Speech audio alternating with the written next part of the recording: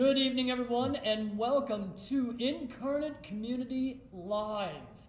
I'm your host for the next couple of weeks, Pastor Chris Whitby. I serve all of you. I serve as assistant to our district president, Reverend Dr. Alan Buss. And if you're here tonight, I'm guessing that you're here tonight because you have already begun to participate, or you will soon participate in the Bible study, Incarnate Community. Now, that's a study that we produced to really take a look at the blessings that God gives us in being an in-person, flesh and blood community of faith. But tonight, some of you might be wondering, so is this going to be like a quick recap of the Bible study? And that won't be the case at all. Rather, instead, tonight, we're going to take an in-depth look at some of the issues that surround and are kind of the background that brought us to produce Incarnate Community. But before we get into that, I want to kind of set a few housekeeping points tonight. We are going to try to entertain a few questions from you. So if you are watching this on Facebook, please feel free to enter your questions on Facebook, and we'll field those a little bit later in the program. Or if you're watching us via YouTube, we've got a phone number that you can use to text in your questions. And that phone number is 847-630-3357. Again, that's 847-630-3357.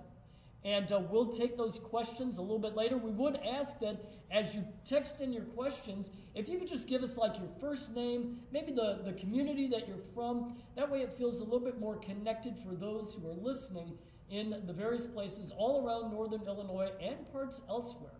And I hope that you've got some really good questions for us tonight, because we are blessed to have as our first guest from my perspective, one of our more talented and gifted brothers in the faith, Pastor Dave Gadini. Pastor, welcome to Incarnate Community Live, and could you share with us a little bit about yourself, a little bit about your ministry?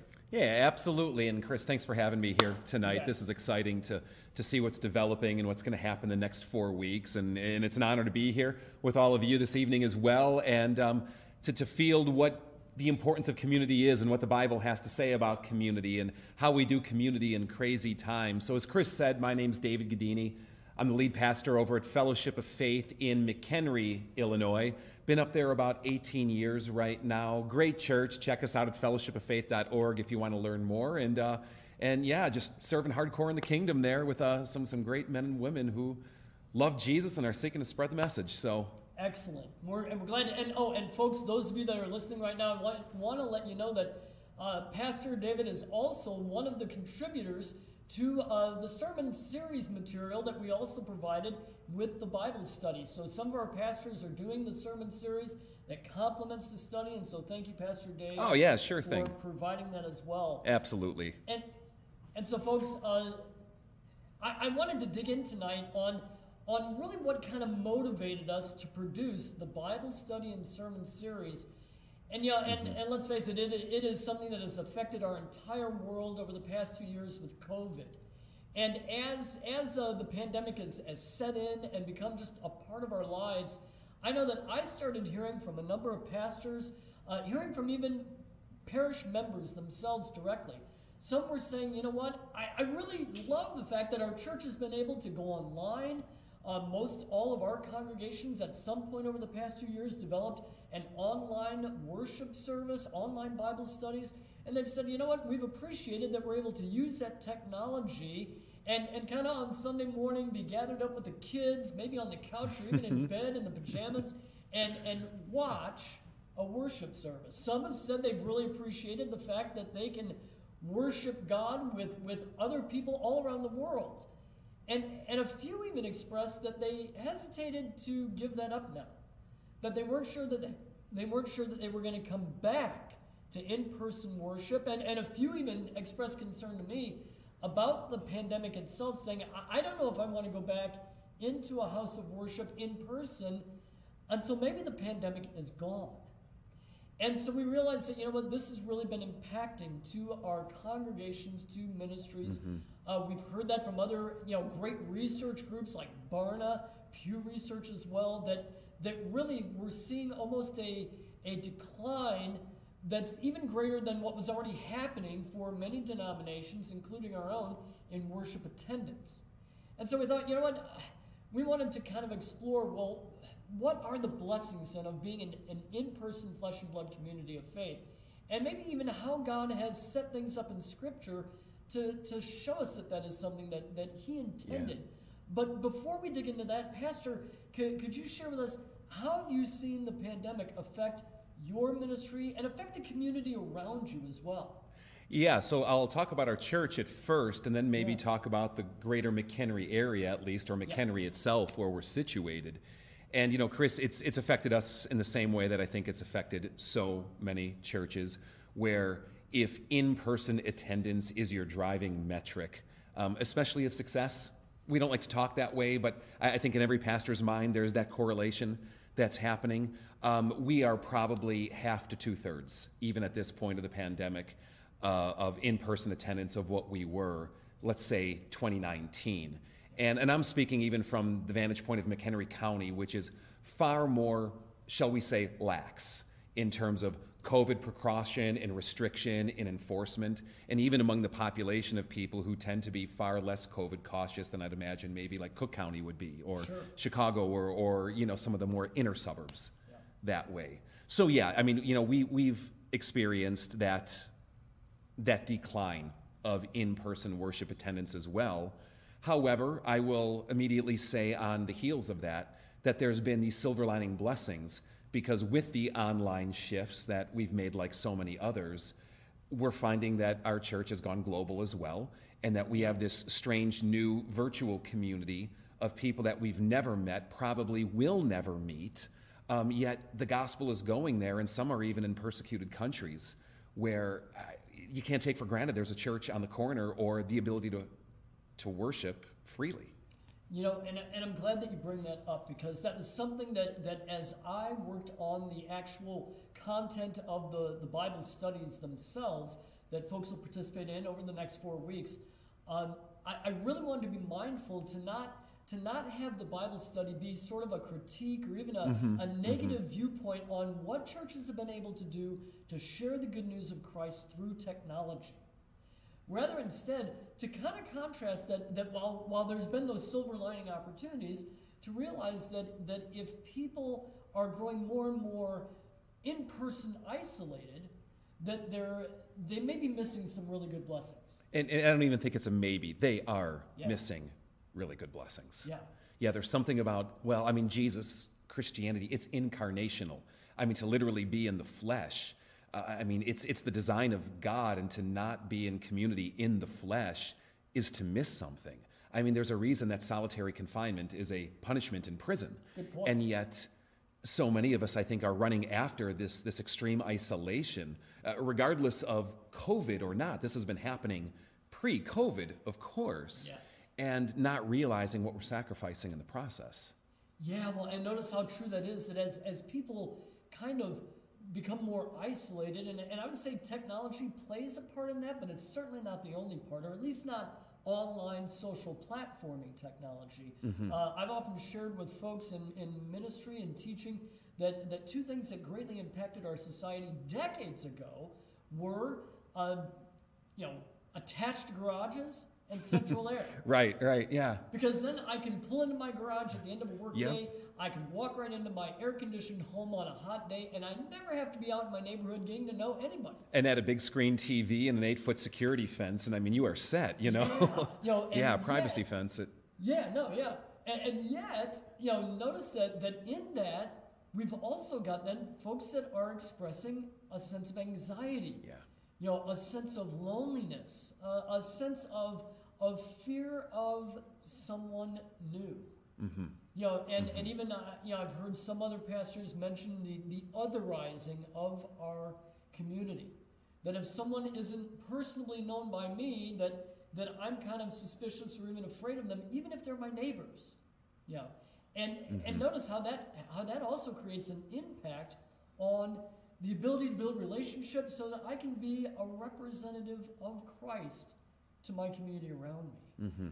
And a way to address that is to actually still be a part of an in flesh and blood community. Of faith. You got it. You got it. So folks, I want to remind you, you know what? I love talking with Pastor David. It is it's a good dialogue, but we want to also remind you all that we've got the opportunity to field your questions as well. So as we're talking, if you've got a question, if you've got something that you'd like Pastor David and myself, if you'd like us to respond to, give us a shout out on the Facebook stream, or again, you can text in your questions at 847-630-3357. So Pastor, let me ask you, what is it that you love about your community, about your church? What are some things that you appreciate? It's so hard to articulate. You know it and you feel it, but when you're forced to give it some kind of tangible expression, it either comes out just flat or the expression of it doesn't do justice. We've invested a lot in our live stream. We said early on, we are going to put a lot of energy here to make this top notch. And I tell you, it doesn't hold a shadow to what it's like being in person. And it's not about production quality. It's not about these things, even though that has its place in the conversation. There's just something different. And I don't know how to explain it more than that, Chris. When you're together in the room, when my own family went through COVID, or like staying home on a couple of times when I tried watching from home, what a blessing that it's there. And I want to say that clearly. What a blessing that it's there, and what a blessing that it's there for those who would choose not to be there anyway, but now, instead of missing it all together, at least tune in. So praise be to God for this. I do mean that, and I don't want this to come across anti the blessing of what's happening through technology, but I just have not personally found it to be a substitute, and I've heard that anecdotally from everyone that I've talked to. And it's been really interesting in our own church community, because the very people who you think shouldn't be there because of extreme health issues or immunocompromised, things like that, were the ones very early on in the pandemic when we opened back up who were actually coming in person going, I need this and I want this. And for them, it was worth the risk because they had tasted and seen what in-person community does. And when church is your community, you can't depend on maybe family because they've moved out of the area or are estranged, or you don't have other solid blocks from a workplace or whatever it was. The church being the community for the widow, for the orphan, metaphorically put, and going, we won't give this up. I remember so much, just one great story very early on in the live stream, or rather early on in the pandemic, when we were completely shut down for in-person worship. There was this one woman deeply connected to our church, divorced, single, and she had a key. She would just come and sit in the back chairs while we were doing like 8 people in the room running a live stream because that togetherness was so important to her. I don't know how to explain it better than that, except to encourage people who are not experiencing it to find it. And it's more than just showing up, because, we have people that show up in our church any given Sunday and isolate themselves still socially in a corner. Sure. They don't know anyone. They feel awkward. They're not people to take that first step across the room and put out a hand and say hello.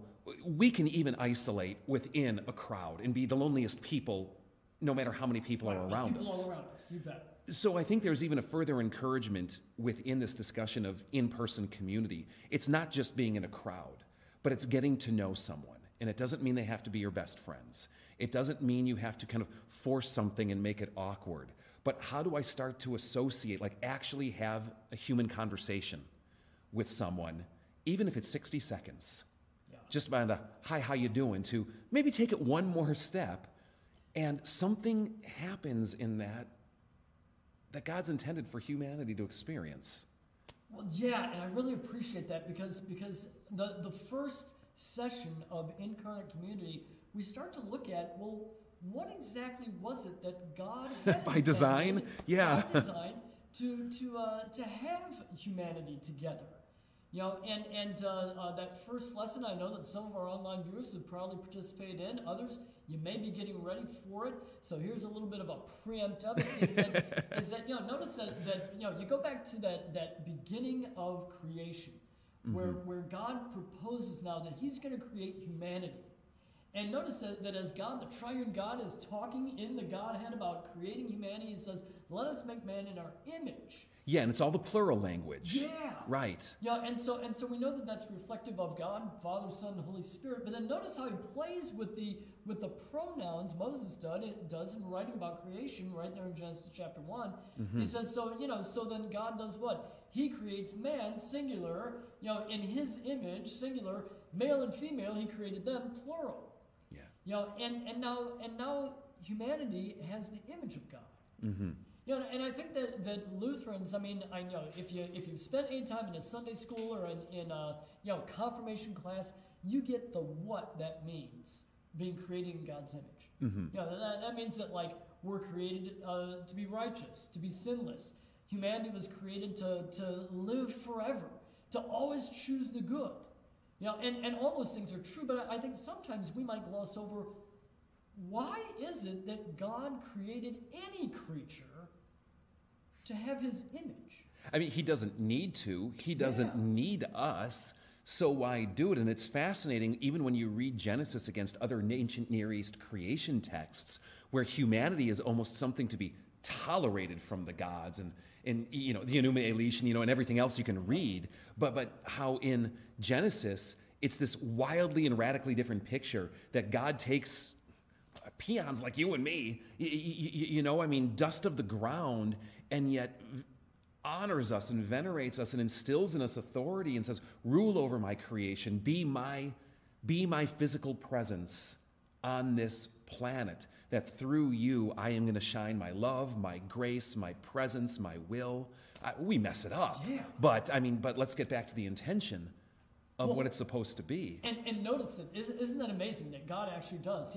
He endows His creatures then with that image of Him to reflect. If you think about it, a mirror reflects what image it has, right? And so we're now to mirror God, like you said, to the rest of creation as we care for it, not destroy it. That we were to reflect God's image back to God, entrusting Him for every good gift and praising Him. And then, Adam and Eve were to reflect it to one another, not only to one another, but then God actually gives them the gift of actually creating other humans. Yeah. And if you think about it... the first command of the Bible, fill the earth and subdue it. Yeah. And right. If you think about it, that's why Adam couldn't complete God's work alone. He needed another flesh and blood relationship in Eve so that they could actually fill the earth. And I think oftentimes we gloss over that or miss the significance of that in the text. Something implied, I believe, there as you've drawn out, that just goes away because we are so autonomous and individualistic often in our relationship with God. Yeah, and yet God actually intended to create us as not only a community, but a community that would actually bond together. Even as Moses writes about at the end of the creation account, therefore a man will leave his father and mother and cling to his wife, and the two become one flesh. Right. If you think about that, the two become one, which notice God wanted His creatures to reflect His image. He is 3 in 1 who gives life. Now in the gift of holy marriage, He takes two, creates them to be one, and they get distinct to give life. but one. Together. Yeah. But then, of course, Satan comes along, sin comes along, and we lose some of that image of God. And you think of the Genesis 3 curse and what Adam and Eve go through, and how even implicit there is the destruction of community, how they start to hide from God, how they start to cover themselves, which I think is more than just the literal sense of putting clothes on, but actually hiding themselves from each other out of insecurity, shame, as the Bible will put it, and all the other emotions that get in the way when we try to interact with human beings. We're embarrassed. We're worried what they're going to do, how they're going to respond, how they're going to treat us. We don't want them to know our true selves because maybe we don't like what we see, or maybe we're afraid of how they'll react to what we see. And certainly all of us have been abused by that. Yeah. All of us who have gone to middle school know full well what it's like to live in the tension of sin with that. Yeah. And many times we just never get past it. Yeah. Well, and notice even going back to those first parents of Adam and Eve, you look at once they've actually eaten from the fruit of the tree of knowledge of good and evil, God comes down to walk with his creatures, and notice he asks this question, where are you to Adam? Yeah. Did God really not know where Adam was? Right, or was he right. playing like celestial hide and seek? And the answer is no. Marco. It's like, no, he wasn't doing that. Instead, he was asking that question, where are you? Why? Because you're not with me. Mm-hmm. And so sin alienated and separated both Adam and Eve from God, from one another, even from creation, as Eve says, hey, it was the snake that tempted me. And so God now has disintegration and isolation, which, you're right, Pastor, I notice how many examples we could list of where people are isolated, lonely, anxious, and feeling separated from God and from one another. Mm-hmm. So how is God going to address that? And that's where God is, if we've lost that image that we were to reflect to one another and we were to have those bonded relationships in community, now God is going to reveal himself again, his image. He's going to do so by sending his son, Jesus, who is the perfect reflection of God. But that actually gets us into like the next week. Yeah, we're previewing. Okay. So we'll preview a little bit. Yeah, tune in next week, right? But that's where it's going to go. Yeah. But that's also the hope that is ours, even in the midst of the most trying circumstances for the church. And Pastor David, I wanted to ask a question of you, and that is, from your perspective right now, why is it so important that the church actually does come physically together at this time? I think there's multiple reasons on it. I mean, let's not miss the lowest common denominator that we're talking about is that it's just simply God's intention for us. And anytime we're living outside of God's intention for us, we're really getting off the rails and missing something, even if it isn't articulated and explained as to why. And so when the scripture gives it by example, when it gives it by proscription as well, saying come together, I mean, we just simply need to honor that and trust that God knows what's better for us than we know for ourselves. I know one of the challenges that we've had at Fellowship of Faith, and I think it's most churches, is we tend to think about people and talk about people responding to church monolithically. But it's really a collection of different groups and perspectives. We have people at Fellowship of Faith who have been worshiping together in the mass group who probably shouldn't be. Right. If you're looking at it from a health safety sake. Sure. Likewise, there are many because of true health concerns that have stayed away. And of course, as you said, there's many others who are maybe making their choice based on matters of convenience or schedules or whatever else it might be. The challenge that we've had to start making to people in our own church community is maybe it's not even in the mass gathering yet. I think of this one woman who's stage 4 terminal cancer. It's not a matter of weeks. She's doing aggressive chemo. Her immunity is low. And she's like, Pastor, I just want to be there. It's just not right for me now. I get why she's not coming in, but it's also not right for her to be isolated. Sure. And so even if you can't do community with the greater church, can you do community with a micro portion of your church? Meaning, where 2 or 3 gather in Jesus' name, he promises to be there. And so maybe you are afraid of 200 people singing without masks and close proximation and what you're going to pick up. But I guarantee you can do life with a handful of brothers and sisters in Christ intentionally around the Word of God, not just getting together because it's fun to do. Add that on, of course, but still rooting yourself in smaller gatherings. You can still find community even if you're not part of the large community in the name of Christ. Well, and I really appreciate that, Pastor. Not only does that reach out with the touch of Christ's grace on a more intimate level for those who, like I said, may not be able to join a greater group, but it also reminds us that the community known as the church expresses itself in a lot of different ways. And that may be something that churches I pray that they're exploring in these days about how they can reach new people that may not have a community to connect to, who may be intimidated to come to a big group, but we may be able to find an opportunity to invite to a smaller, more intimate gathering maybe in homes, maybe in outdoor events when the weather gets a little better. Sure. And find that expression of care for not only those who already know Jesus, but those who don't, that they might come to know him as well, and have that sense of his personal touch that comes through the gift of those that already know him. Mm-hmm. Yeah.